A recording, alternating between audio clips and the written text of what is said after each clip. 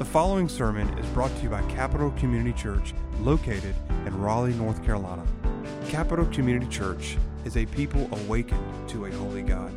If you are searching for a new church home, or from out of town looking for a church to worship with, or simply seeking for answers, please join us for worship at 10:45 a.m. every Sunday morning and 6 o'clock p.m. for our evening service. If you have any questions, please email us at info@capitalcommunitychurch.com. We pray this sermon will help you grow deeper in your walk with Jesus Christ. Well, good evening. We are continuing our study on Reformation theology. I'm glad you're here. Good to see you. I invite you to open your Bibles to 2 Timothy chapter 3. And in a few moments, I'm going to read verses 16 and 17. I said a few weeks ago that when I think about the Reformation, chills go down my spine because I think about the mighty work of God in history, perhaps the greatest work in the history of the church since the time of the apostles. And if you want to crunch down the Reformation to one thing, if you can narrow it down to one thing, what made this a mighty movement of God, is that it was a rediscovery of the Word of God. It was a rediscovery of the Word of God. And I want to describe that to you tonight through what it was called the Reformation motto of Sola Scriptura, which is a Latin phrase that means Scripture alone, where the Protestant reformers really used this as a mantra. You know, this wasn't just for the academics. This was the laymen. Everyone said, Sola Scriptura, Scripture alone is our highest authority, because they had come to see Scripture for what it really is, which is that it is the Word of God. And it alone, they realized, stood for God's authoritative voice in their lives. Imagine living in a world where you have never read a Bible. It's hard for us to even conceive of that world. But that world once existed. Martin Luther didn't even see a Bible until he was 20 years old. And that Bible was written in Latin. And the only reason he could read it is because he was a college student at the University of Erfurt studying Latin. Most people couldn't even access that Bible because they didn't know the language that it was written in. So imagine living in that world where you were cut off from the Word of God.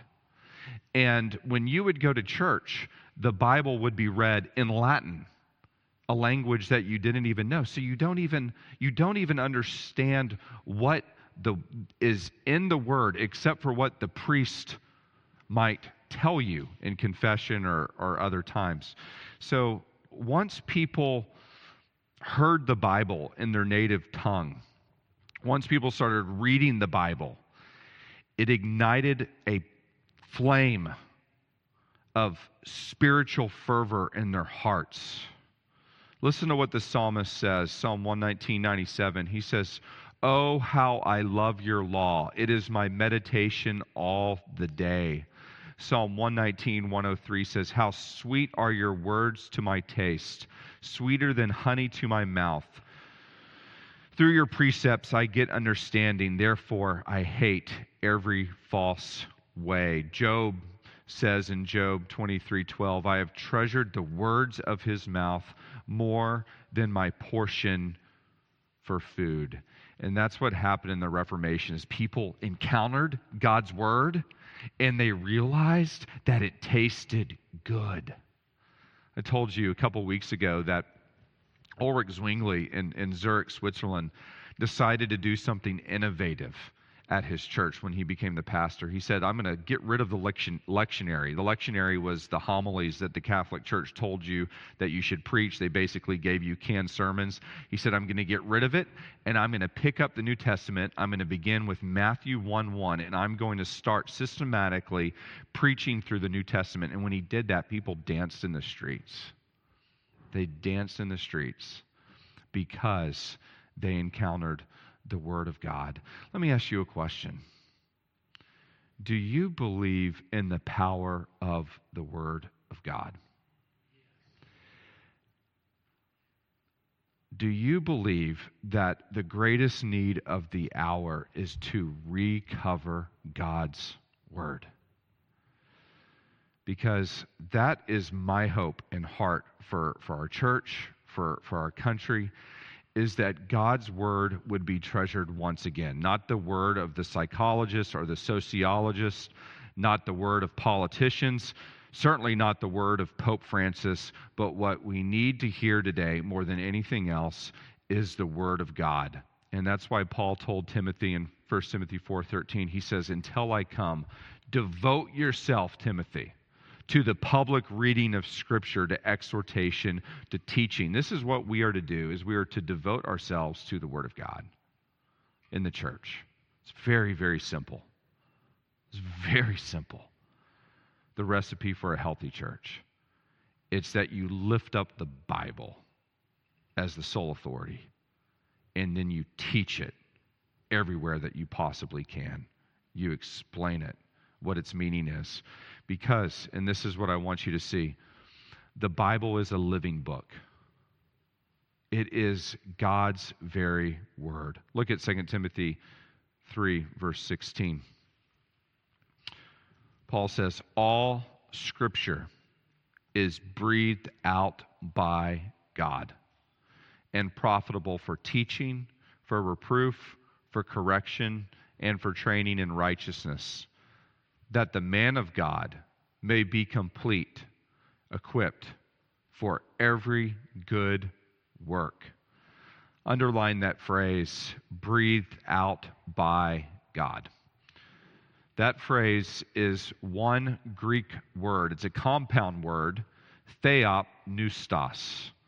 Theo is the word God, and neustos is the word breath. Paul's saying that Scripture is God's breath. It's literally God speaking. When B.B. Warfield described the Bible, he says, when the Bible speaks, God speaks. Peter says this. He says this happened when, he says, 2 Peter 1:21, that no prophecy was ever produced by the will of man, but men spoke from God as they were carried along by the Holy Spirit. So this happened as the Holy Spirit came upon men and through their own language gave them the Word of God. Therefore, this Word is a living book. Writer of Hebrews says in Hebrews 4:12 that the Word of God is living and active, sharper than any two-edged sword, piercing to the division of soul and of spirit, of joints and of marrow, and discerning the thoughts and intentions of the heart.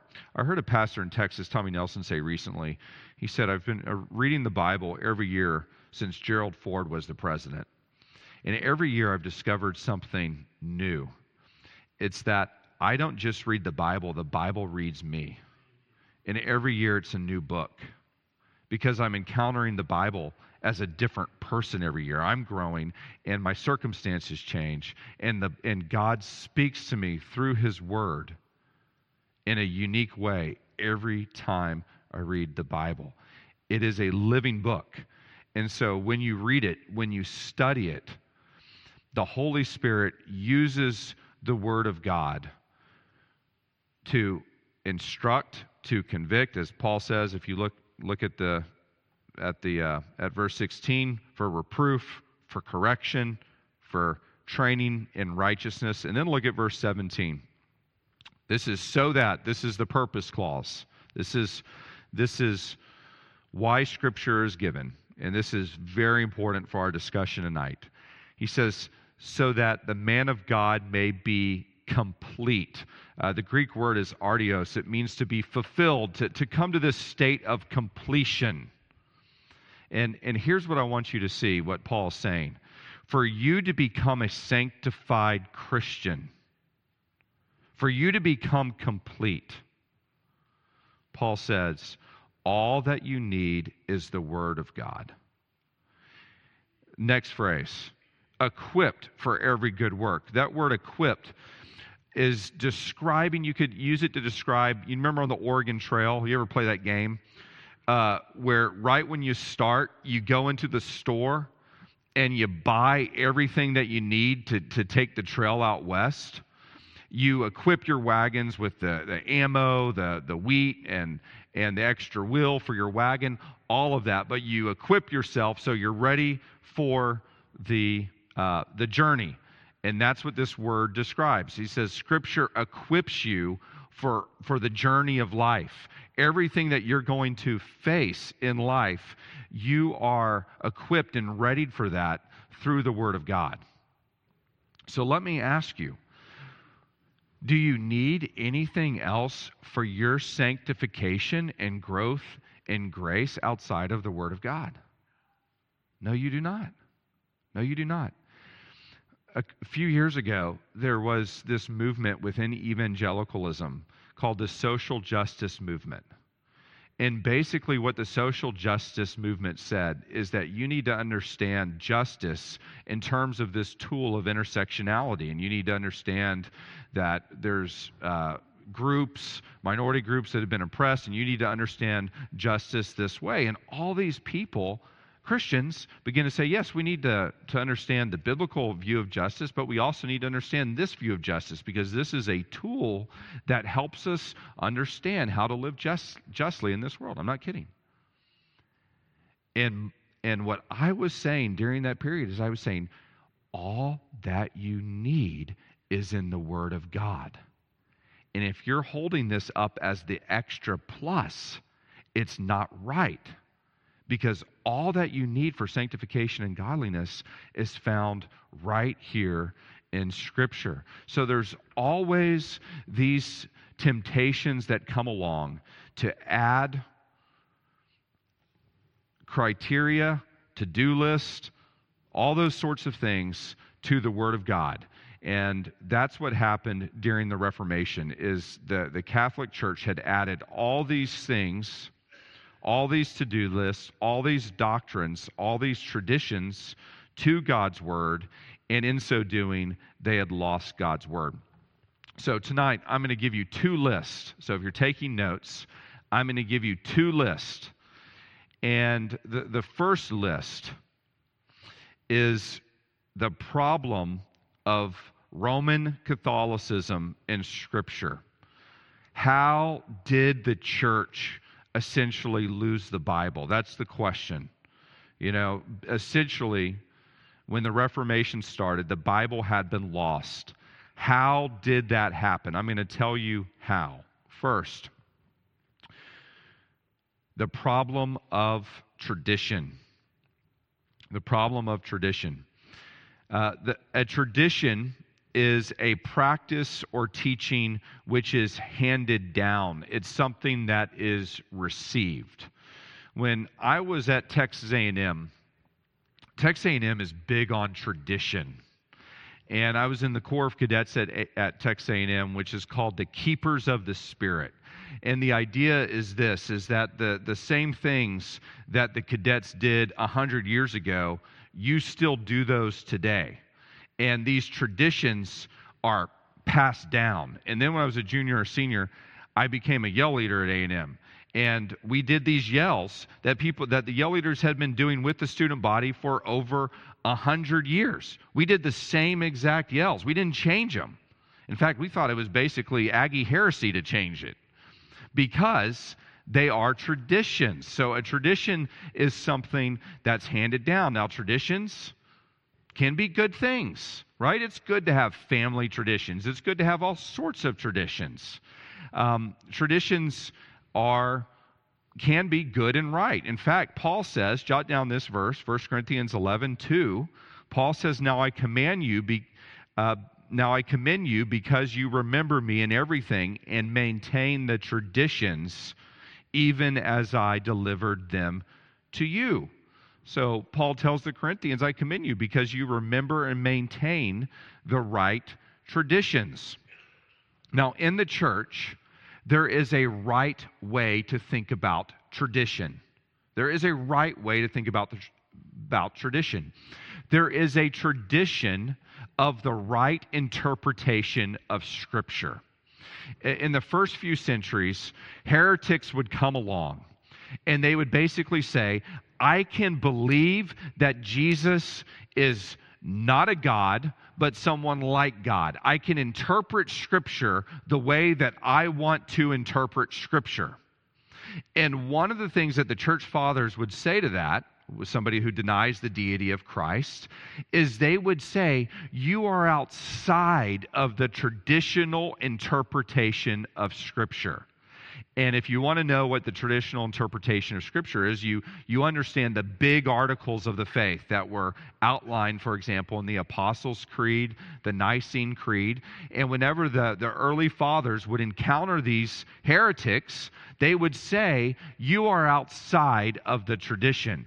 But the way that they understood that tradition was essentially the teaching of the church on what Scripture taught. But that teaching was underneath Scripture itself. And we would say the same today. Somebody comes and denies the doctrine of the Trinity, for example. What would we say? Well, we would say you're a heretic because you are outside the tradition of what the church has taught about the deity of Christ, the deity of the Holy Spirit for 2,000 years. Now, here's where things went awry in the Roman Catholic Church. They said, yes, God has spoken and inspired the Word of God. This is God's Word. It is inerrant. It is infallible. It is inspired. That's what Rome teaches. But they said, guess what else? God has also inspired the tradition. God has given us other traditions. These traditions were passed down from Peter and Paul and the apostles, but they were enshrined as the tradition through the church councils. So when the church councils would meet and the church councils would make a statement, they would say that that also is inspired by the Holy Spirit in the same way as Scripture itself. Moreover, they said when the Pope speaks, because he's the vicar of Rome, he is in the line of the apostles. When the Pope speaks what's called ex cathedra, not just when he's, talking to a cardinal or something, but when he speaks officially on behalf of the church, it is inspired. It is on the same level of Scripture. So I was listening. Does anybody check out Mike Schmidt's? He does the Catholic Catechism podcast. I was listening to Mike Schmidt's on this. And Mike Schmidt says this, and this is a direct quote. He said, Catholics are not people of the book. End quote. He says, we believe that the Holy Spirit has inspired more than the Bible. The Holy Spirit has also inspired the tradition. And so they look at the Catholic Catechism, and this is almost a direct quote. I meet with God through the Catholic Catechism. Now, we use catechisms, but as tools to say this is what we believe the Scripture teaches. They use the catechism as saying this is the inspired tradition that God has given, that God has encountered. And he says Protestants have one authority, Scripture. He says we have a three-legged stool. Ooh. We have Scripture, we have the sacred tradition, and then we have the word from the Pope. And he says, a stool is nice to sit on. It's sturdy. And, I guess we Protestants only have a pogo stick, But here's the problem, and this is the problem, and this was the problem, is what happens when the tradition contradicts the Scripture. And what happens when the Pope contradicts the tradition and the Scriptures? How do you mediate that? How do you arbitrate that? And that's exactly what the Reformers said. Is they said, there is a problem here. Because what you are saying, Pope Leo, what the councils are saying, contradicts what is directly stated in the Word of God. So, that's the problem of tradition. Second problem that happened, and that is the problem of their Bible. The Bible that they used was the Latin Vulgate. Who here went with us to Israel earlier this summer? Show of hands. There's a few of y'all here. Okay, great. Y'all remember when we were there in Bethlehem, we went to the church of the Nativity. Y'all remember this. And we went down to the basement of the church of the Nativity where there's a cave. And in that cave, a guy named Jerome took the best text that he could at the time, and he translated the Latin, the Greek, the Hebrew. He translated those texts into Latin. And that version of the Bible was called the Vulgate. And it was a marvelous feat. He literally kept a skull on his desk to remind himself of his own mortality, and that time is short. It's pretty good discipline. What do you think? Remarkable feat, translates the Bible into Latin, and this became the Bible for the church for 1,000 years. They didn't improve it. They didn't get anything different. They used this Bible for a long time. When Jerome did this, the Roman Empire was still in place. So naturally, people still spoke Latin. So people could read it. But what happened over time? Rome fell, the barbarian hordes came down, and everybody started speaking German or a different pagan language, right? So people, except unless you were an educated person, you didn't know Latin. So first, that was a problem. Most people stopped speaking Latin. The other problem with the Latin translation is that Jerome, for as well as he did, he mistranslated some words. And let me give you a few examples. One word that he mistranslated is the word where we get our English word justification. Justification. The Greek word is dikaio, or dikaiosune. And he translated that word into Latin word justificare, which is almost exactly where we get our word justification. Now let me explain to you why that's a mistranslation. He took the word justus or justice, and he added the verb, Latin verb. I'm doing Latin with my kids right now, so refresher for me. But facio facere is the Latin verb for do or make. Okay? So he takes that verb and he adds it to the word justice. You see the problem there? It means, the way he translates it, you do justice. That's what justification is. You do righteousness. And from that, the Catholic Church came up with this whole idea that you are justified on the basis of an infused righteousness. That you must become righteous in order to be justified. That you must become to this place of perfection in order for God to allow you into heaven. And that's why they invent this whole doctrine of purgatory. Why they emphasize good works in order to be justified before God. It was based on a mistranslation of the word. Another word that Jerome mistranslated is the Greek word metanoia. What does the word metanoia mean? Repentance. Good. Noia means mind. Meta, the preposition at the beginning, means transform. Literally, in Greek, transform your mind, change your mind. Now, the way that Jerome translated that word is, the Latin word he used was penitentia, which doesn't mean change your mind. It means be contrite or do penance. It didn't mean change your mind about who God is, change your mind about what the gospel means, change your mind about your sin. That's not what it means. It means be contrite about your sin. So the Catholic Church built this whole idea of doing penance after your confession. You know, oh, I've sinned, I've lied, priest. You know, go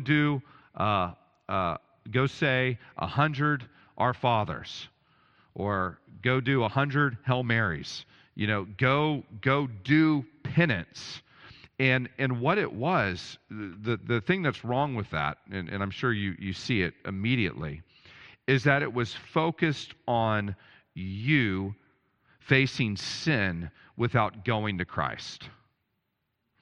In order to deal with sin, you must go to Christ. If you confess your sins, He is faithful and just to forgive you of your sins and cleanse you of all unrighteousness. You don't get rid of your sin by being contrite over your sin. You get rid of your sin by going to Christ. You see the difference? So, those were the problems with the Vulgate. One, nobody knew it, nobody could read it. And two, it mistranslated key words, which ended up causing serious doctrinal error. Third problem that the Roman Catholic Church had is that they had the wrong Bible. The problem of the canon. The problem of the canon. Now, the word canon means the rule or the norm.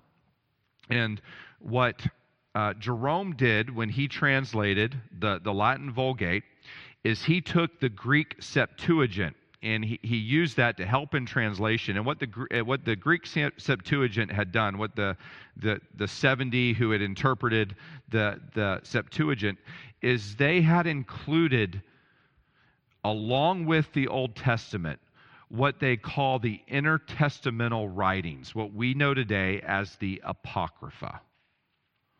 So those were included in the Septuagint. I know this is high, but stay with me, okay? Those were then included in the Latin Vulgate. And those books that I'm talking about, have y'all ever heard of 1st and 2nd Maccabees, the Book of Tobit, Sirach, Book of Wisdom, you know, all these what they call apocryphal books. Here's the thing. None of them are quoted in the New Testament as Scripture. None of them were originally part of the Hebrew Bible. They don't even claim, the writers of the apocryphal books don't even claim to be writing Scripture. So yes, they're helpful for understanding Judaism in the Second Temple, but they aren't the Word of God. And so they shouldn't be included in the Word of God. So you ask, why is this a problem? Well, one, if you have books that are added onto the Bible, then you have misplaced authority. But two, it became a problem. Do you remember I told you a few weeks ago how the Catholic Church had come up with this whole idea of purgatory? They just made it up. Made it up. And purgatory was a place where your soul went when you died so that you could essentially be cleansed of your sin. And most people would go there unless you were a super saint. Unless you were a super saint, you would go to purgatory where you would pay for your sins, you would wait there until somebody would buy you an indulgence, which would give you a dispensation of grace, which would get you up and out into heaven. And Luther and the other Protestants started to say, where are you coming up with this idea of purgatory? It's not in the Bible. And they would say, in 2nd Maccabees, there is a verse about praying for the dead. So why would we need to pray for the dead if they're in heaven? Because the dead, they're in purgatory. They need your prayers. They need to get up and out. There is a purgatory. So do you see why this is a problem? The wrong scripture, the wrong canon, yields the wrong results. By the way, one time I had all these friends at A&M, and whenever I would go to their weddings, they would always ask me to do the scripture readings. And I had a Catholic friend, married a Catholic girl. They asked me to do the scripture reading. I said, sure. I show up at the church, and the reading was from the book of Tobit, not Bible. And so go through the rehearsal Friday night before. Priest says, make sure when you're done reading, say, this is the word of the Lord. I looked at him, I said, I am a Protestant. I will read it, but I will not say it. And I didn't. I read from the book of Tobit. There's some section on marriage, but I did not say, when I was done with the reading, this is the word of the Lord. And neither should you, because it's not inspired. All right, fourth problem.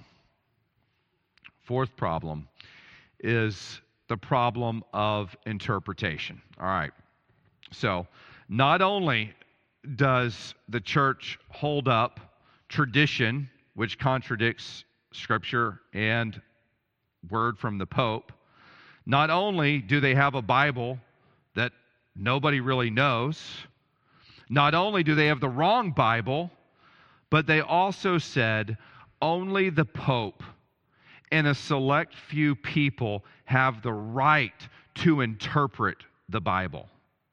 So you, Joe Smuckatelli, you're reading Galatians. You read that man is not justified by works of the law, but by faith in Christ Jesus. You read that. You bring it to your priest. You say, I have a problem with you saying that we're justified by faith in works. You know what the priest says? You don't have the authority to interpret Scripture. Scripture's already been interpreted for you. The Pope's done it. The cardinals have done it. The tradition has done it. So you don't have a leg to stand on. It doesn't really matter what you think Scripture says, because you don't have the authority in and of yourself to interpret the Word of God. And there were all sorts of issues with how there was all this scholastic means of interpretation, where often instead of interpreting the Scripture plainly and in the way that the writer would have intended themselves to be interpreted, they would interpret it allegorically. There were lots of problems with how people were interpreting the Scriptures, and again, they're reading the Latin text, not the original Greek and Hebrew. So through all of this, the Bible was lost. The Bible was lost. And this is how God brought about its recovery. So, second list. Y'all ready for the second list? How Luther, and it's not just Luther, but we're going to focus tonight on Luther, how Luther recovered the Scriptures, how Sola Scriptura came about. Now, Luther was born, you can write down these dates, November 10th, 1483. So he's a medieval person. His father was a miner and pretty wealthy person. His father named Hans Luther. And his father had ambitions for Luther and paid to send him to the University of Erfurt to become a lawyer. So he shows up at the University of Erfurt, 1501, 1505, and basically he studies Latin. He reads basically a classical education. Really, God was preparing him to become a theologian through his study of the law and Latin, church fathers. He was a very brilliant person.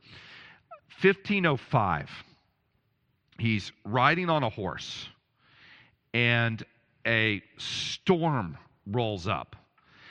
And big thunderstorm. I don't know if you've ever been in a big thunderstorm where lightnings come. I've been in a thunderstorm, in the Marine Corps. You can't go just get under a building where everybody's down in a ditch, and you're praying that you don't get struck by lightning. Well, Luther encountered a storm like that. And in the middle of that storm, think about this. He's 22 years old. He makes a vow. And he says, help me, St. Anne, I will become a monk. So he doesn't pray to God. He prays to St. Anne. And he says, help me. And if you get me out of this, I will become a monk. And he lived. And so, true to his vow, he went to an Augustinian monastery and he became a monk. And if you think about this, what this tells us about Luther is that Luther was a man afraid of God. He was afraid to die. In that moment, he had an existential angst in his soul. And he said, I am not ready to face God. And in this time and place, again, think about this. He's not studying the Bible. If you want to prepare to face God, most people thought that you had to become a super Christian.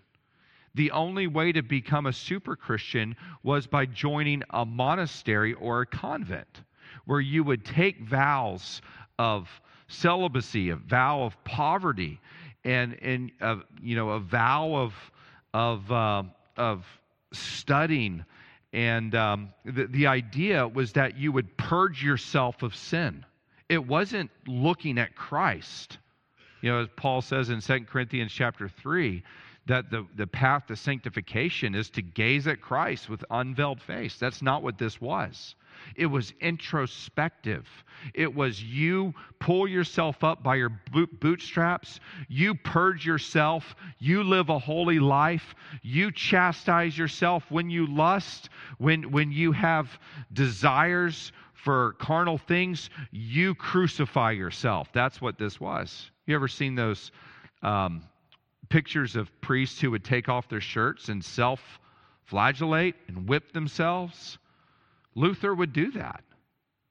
Basically, starve himself because he wanted so bad to be right with God. Now, here's something that was unique about Luther. When he was 22 years old, he was in a library and he found a Latin Bible. This is the providence of God. And let me give you a quote. This is a direct quote from Luther. He said, when I was 20 years old, I had not yet seen a Bible. I thought that there were no Gospels and epistles except those which were written in the Sunday postals. Finally, I found a Bible in the library, and forthwith I took it with me into the monastery. I began to read, to reread, and to read it over and over again, to the great astonishment of Staupitz. That was the person that was over the monastery. I'm sure the astonishment of everyone. God was doing something in his heart. But he was still in this existential angst. The German word, this is an interesting word, and Luther would use it throughout his life to describe this period. It's Anfechtung. Anfechtung. Anfechtung. And translated into English, it means dread, despair, anxiety. And Luther was troubled in his soul because he focused on the righteousness and holiness of God and his own attempts to purge himself of his own sin. And he always knew, he always realized that he, compared to God, was unholy, was a sinful person and deserving of God's judgment. And so he had this angst in the soul. When he was ordained, the first time that he served the Mass, his father was very disappointed that he had joined the monastery. And when he was ordained, his father really hadn't had much to do with him, but his father showed up. And when it came time for Luther to serve the Mass, he blessed the elements. And then when he took up the bread, which he believed to be the literal body of Christ, he couldn't speak anymore. He was so terrified. And then he just put it down and ran out of the room. Everybody's just left there standing, mouth agape. So Luther was essentially in this state of failure. And what he would do is he would go into the confessional booth, and his confessor, the guy who was over the monastery that he was at, was named John von Staupitz. And Luther would confess his innermost thoughts. They weren't actually committed sins. They were sins of the heart. He was so introspective. And then he would doubt even his doubts. And so Staupitz would spend hours with Luther in the confessional. And finally he just said, Luther, come back to me when you've committed adultery or fornication or done something substantial, because you're just wasting everyone's time. But that was the angst he was in before God in his own sin. And so what do you do with a person that's going spiritually crazy? What do you do with a person like that? This is Staupitz's idea. He said, Luther, you need to go get a doctorate in biblical studies. I still think it's the same strategy today. Somebody's going crazy. What do you do with that guy? Go get a PhD in biblical studies. But that leads to the first thing that was involved in the recovery of the Bible, and that is the study of the Word of God. The study of the Word of God. Luther took up the study of Hebrew. Now he began studying Hebrew, and he took it up with a vengeance. And when Luther was reading the Bible, when he was studying the Bible, he wasn't studying the Bible as an academic. That's always my fear when somebody goes to seminary or somebody goes to study the Bible in an official capacity, is that they will study the Bible as if they are over the Bible. That's not how Luther did it.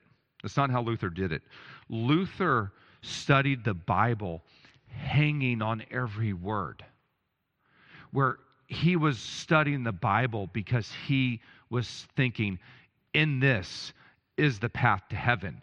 Think about if somebody were to give you a treasure map. You would treat that treasure map with the utmost respect. You wouldn't want to lose it. You wouldn't want to deface it.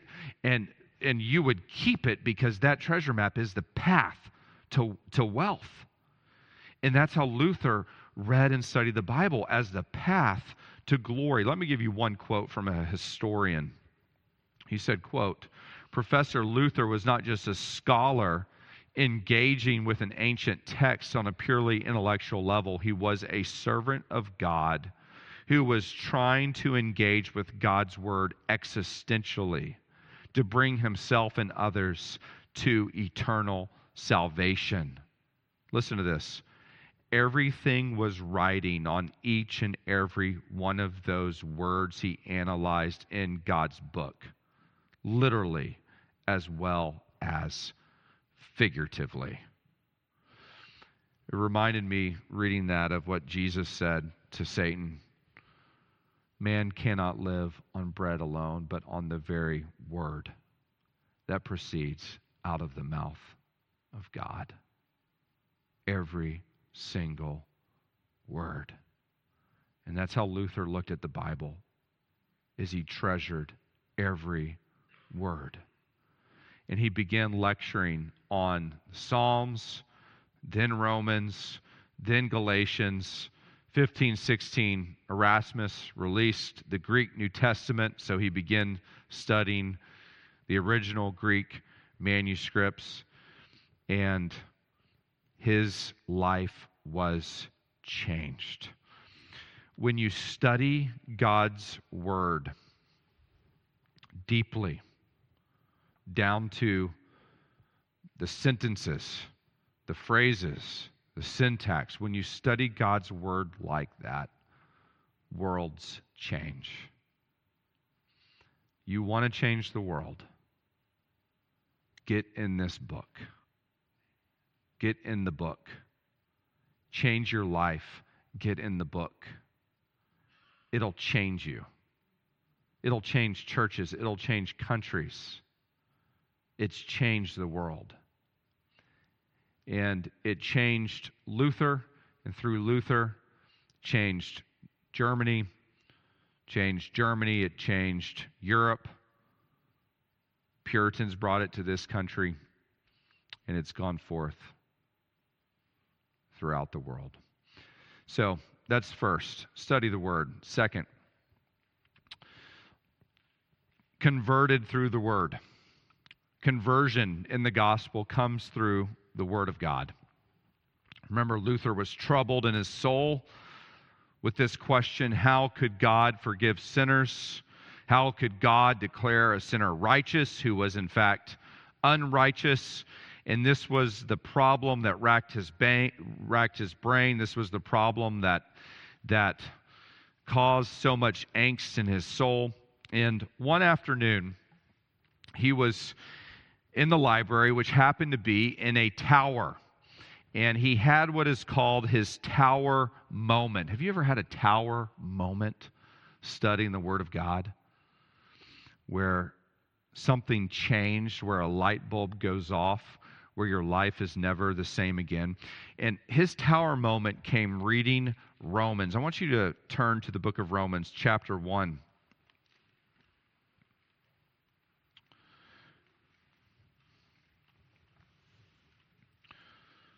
Verse 16. Luther was reading this, meditating on this, and he read, "For I am not ashamed of the gospel." Gospel means good news, euangelion. He says, "For it is the power of God for salvation to everyone who believes, to the Jew first and also to the Greek." Now, here's the verse that got Luther. For in the gospel, the righteousness of God is revealed. There's that word. You remember that word we talked about earlier that was translated justificare in the Latin Vulgate, but in the Greek New Testament is dikaio suni, which means a declared righteousness that God gives, a righteousness that God gives as a gift. And he says, he looked at this phrase, that this righteousness of God is revealed from faith for faith. As it is written, the righteous shall live by faith. And in reading that verse, Luther realized that the righteousness that God is talking about here is a righteousness that wasn't his own, but a righteousness that was given as a gift through faith. That was his eureka moment. Let me give you a quote from Luther. Quote, "Then I begin to understand that the righteousness of God is that by which the righteous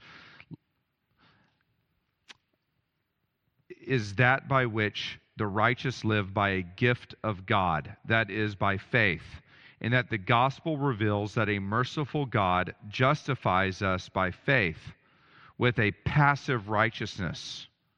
As it is written, the righteous shall live faith through faith. This made me feel as if I had been born again and passed through open doors into paradise itself. All of Scripture appeared different to me now, and I then began to love that term I used to hate, the righteousness of God. I loved it as the sweetest of all. Thus, Paul truly became my gateway to paradise." End quote. So the Word of God was used to convert him. And that's how all conversion happens. That's how all conversion happens. Peter says this, jot down this verse, 1 Peter 1:23. He says, "You have been born again, not of perishable seed, but of imperishable, through the living and abiding Word of God." Paul says in Romans chapter 10 that faith comes by hearing, and hearing by the word of Christ. So the way that somebody is converted, the way that somebody is born again, is only through the reading and hearing of the Word of God. Let me repeat that. The way that somebody is converted is only by reading and hearing the Word of God. So what happens if you conceal the Word of God and you're programmatic? And on Easter, you're having a hot air balloon. And, some guy saying, Jesus loves you. Raise your hand if you make a decision. Is anybody actually converted?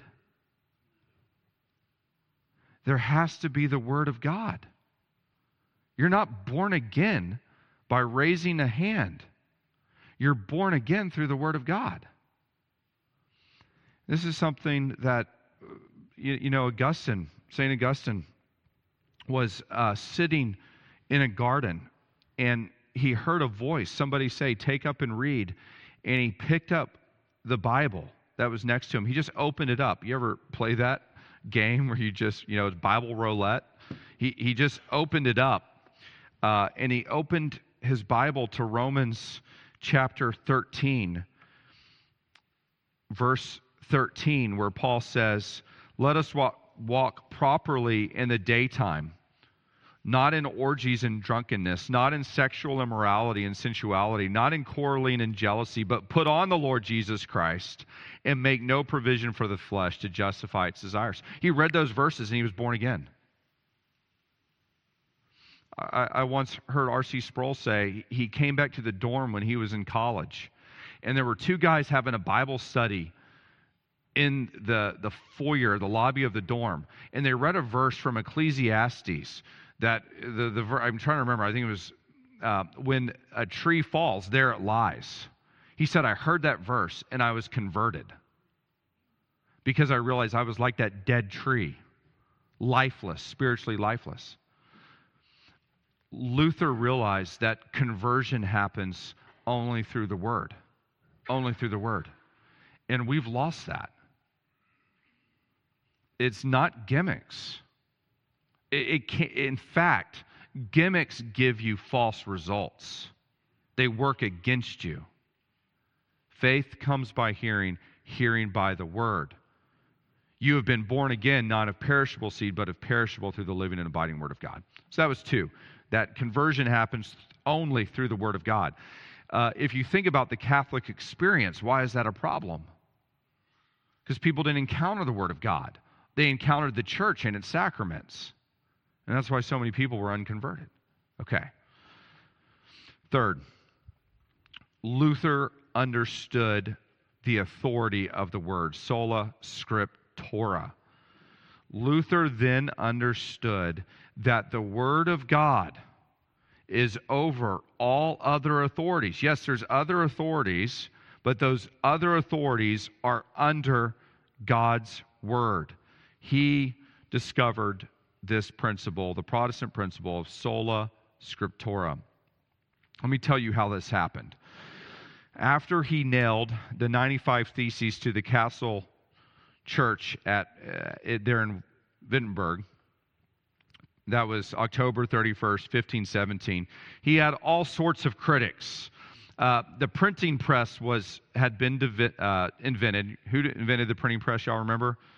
Johann Gutenberg. So the printing press had been invented, and all sorts of people started using it and writing tracts. So when Luther came out with the 95 Theses, people who agreed with Luther started making tracts and sending them out all over. Well, Catholics started doing the same thing. Catholics started arguing against Luther. And one of the prominent tract writers that started writing tracts against Luther and against the Protestant cause was another German named Johann Eck. And Eck was a brilliant Catholic theologian in his own right. And he challenged Luther and some of the other guys in Wittenberg to a debate. And the debate was held in a town called Leipzig. And basically at this debate, I mean, this is raw stuff. everybody marched to the debate with swords and pitchforks because they were afraid. The Protestants were afraid they'd be attacked by the Catholics. The Catholics were afraid they'd be attacked. I mean, this was serious. And they showed up at the debate. The debate went 15, 16 days. This is no joke. And one of the first things that Luther and Eck debated was the question of papal authority. The question was, who gives the Pope his authority? Is it God or is it man? Putting things right on the line. Luther said, it's man. It's not God. God hasn't given the Pope this authority. Man has propped up the Pope. The papacy is a human institution, not a divine institution. So Eck immediately then accused Luther of being a heretic. He says, you're saying the same thing as Jan Hus, you're saying the same things as John Wycliffe, and those guys, Hus was burned at the stake at the Council of Constance. So you agree with him, you're a heretic. And this is what Luther said in response. This is what he said to the crowd. I mean, Luther at this point is going all in. He doesn't really care at this point. He says, quote, no believing Christian can be coerced beyond Holy Scripture. By divine law, we are forbidden to believe anything which is not established by divine Scripture or manifest revelation. I assert that a council has sometimes erred and may sometimes err, nor has a council authority to establish new articles of faith. Now listen to this. A simple layman armed with Scripture is to be believed above a pope or a council without it. A simple layman armed with Scripture is to be believed above a pope or a council without it. I believe that. And if Pope Francis were here, I would tell him that. Jeff, you right there with your open Bible, you have more authority than the Pope. You do. We all do. And it's not your authority. It's the authority of the Word of God. It's not man's authority. It's the authority of the Word. That this Word is authoritative. That what this Word says is what we are to do. And I think that's another area that as Protestants, we need to probe our own practice and hearts.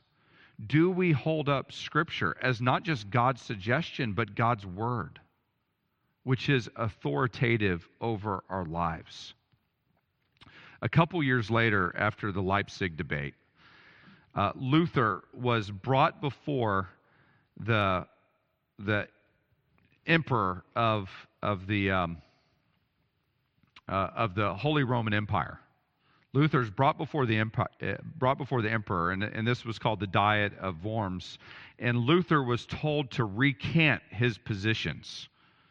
And this is what he said. He said, unless I'm convinced by Scripture and plain reason, I do not accept the authority of popes and councils, for they have contradicted each other. My conscience is captive to the Word of God. I cannot and will not recant anything, for to go against conscience is neither right nor safe. God help me. Here I stand. I can do no other. So, with Luther, that's a famous quote. Here I stand. With Luther, here we stand. We stand on the authority of God's Word, and I'm taking it to the bank. Fourth thing that Luther discovered is the power of the Word of God. The power of the Word of God.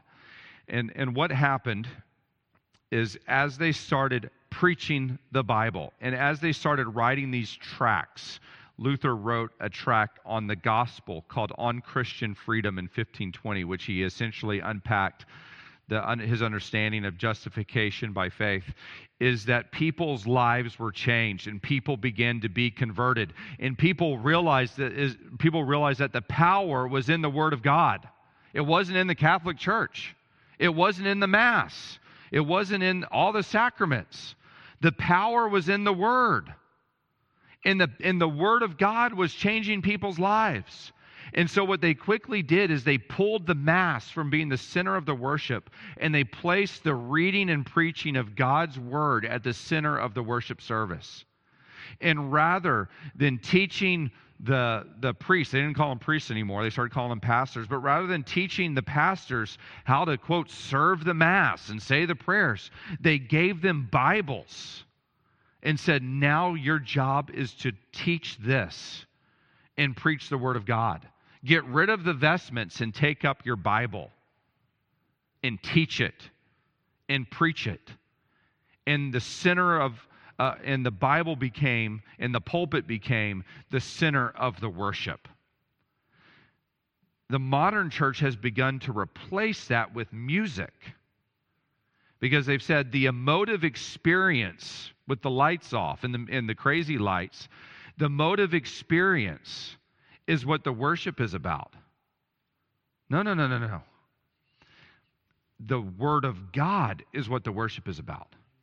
And your emotion will follow the Word. People think if we base the worship on the Word of God, people will get bored, people will leave, people will run out. No. The affections are awakened through the Word of God. And that's what they understood. When Luther was talking about, somebody asked, how did you do the Reformation? How did this whole thing start? Luther, and Luther was somewhat of a crass individual. He was on this road of sanctification. He said, Philip Melanchthon and I just stayed there in Wittenberg and drank our Wittenberg beer. And he said, the Word did everything. I did nothing. The Word did everything. I did nothing. I think about that on Sunday mornings. The Word does everything. I do nothing. The power is in the Word of God. That was fourth. Fifth and finally, is the clarity of the Word of God. They believed that the Word of God is sufficiently clear to understand. So 1521, remember I told you that Luther stood at the Diet of Worms. The Holy Roman Emperor asked him to recant. He didn't. He leaves that meeting, and his protector, who was called Frederick the Wise, he knew that Luther would probably be killed if he didn't do something. And so what he did is he arranged for a group of knights to take Luther hostage. And he said, you take Luther somewhere where even I don't know where he is. So if somebody asks me, I'll be innocent. I won't even know. So Luther leaves the Diet of Worms, and these knights come on the path.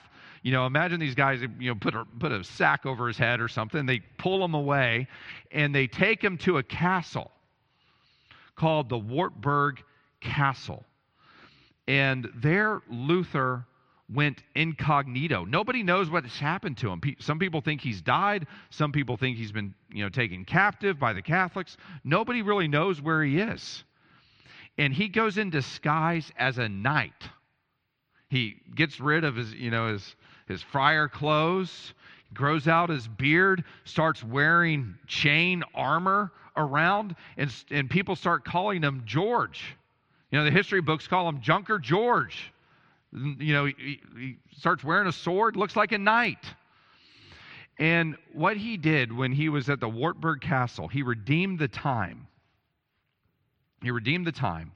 And he went up in a room in that castle, and he took that New Testament that Erasmus had translated. He took that New Testament, and in 11 weeks, he translated the entire thing into German. Translated the entire thing into German. And it was a beautiful translation. A wonderful translation. And with the printing press, bam! They sent it out all over Germany. And now the cat was out of the bag. Now people had the Bible in their homes in the language that they could read. And in so doing, Luther accomplished two things, two important things, two vitally important things. Now, you weren't dependent upon a priest to tell you what was in this book. Now you had it for yourself. So he undercut the whole priestly system. And two, now you had the Word of God by which to grow and by which to be sanctified yourself. So it was a massive and wonderful endeavor. And William Tyndale heard about what Luther had done, and also a brilliant scholar. Tyndale said, I'm going to do the same thing. And he translated it into English. And that's why we are sitting here today with Bibles in our laps. And it started there in the Wartburg Castle with Luther in his Greek New Testament. Once he thought he saw the devil and he threw the inkwell against the wall. But he finished translating, and the Bible was unleashed. And that's what Protestantism is. That's what this church is. Unleashing the Word of God. You want to change the world? You study the Word and you unleash the Word. That's Protestantism. Heavenly Father, we thank you for the recovery of the Word of God and its truth. Its truth, which is a gateway to heaven itself, the truth of the gospel, that man is justified apart from works through faith of the righteousness of Christ. We thank you, Lord, for its authority in our lives. It is to us better than honey. To us, it is better than food. It is what we live on. It is our spiritual life. Thank you, Lord, for giving us Bibles in the English tongue. Thank you, Lord, for a personal Bible. Thank you, Lord, that we are part of a church that teaches and preaches the Bible. We pray, Lord, that this book would be unleashed in our land and people would tremble once again at its very word. We pray this in Christ's name. Amen. Thanks for listening. For more sermons, information, and events, check out our website at capitalcommunitychurch.com.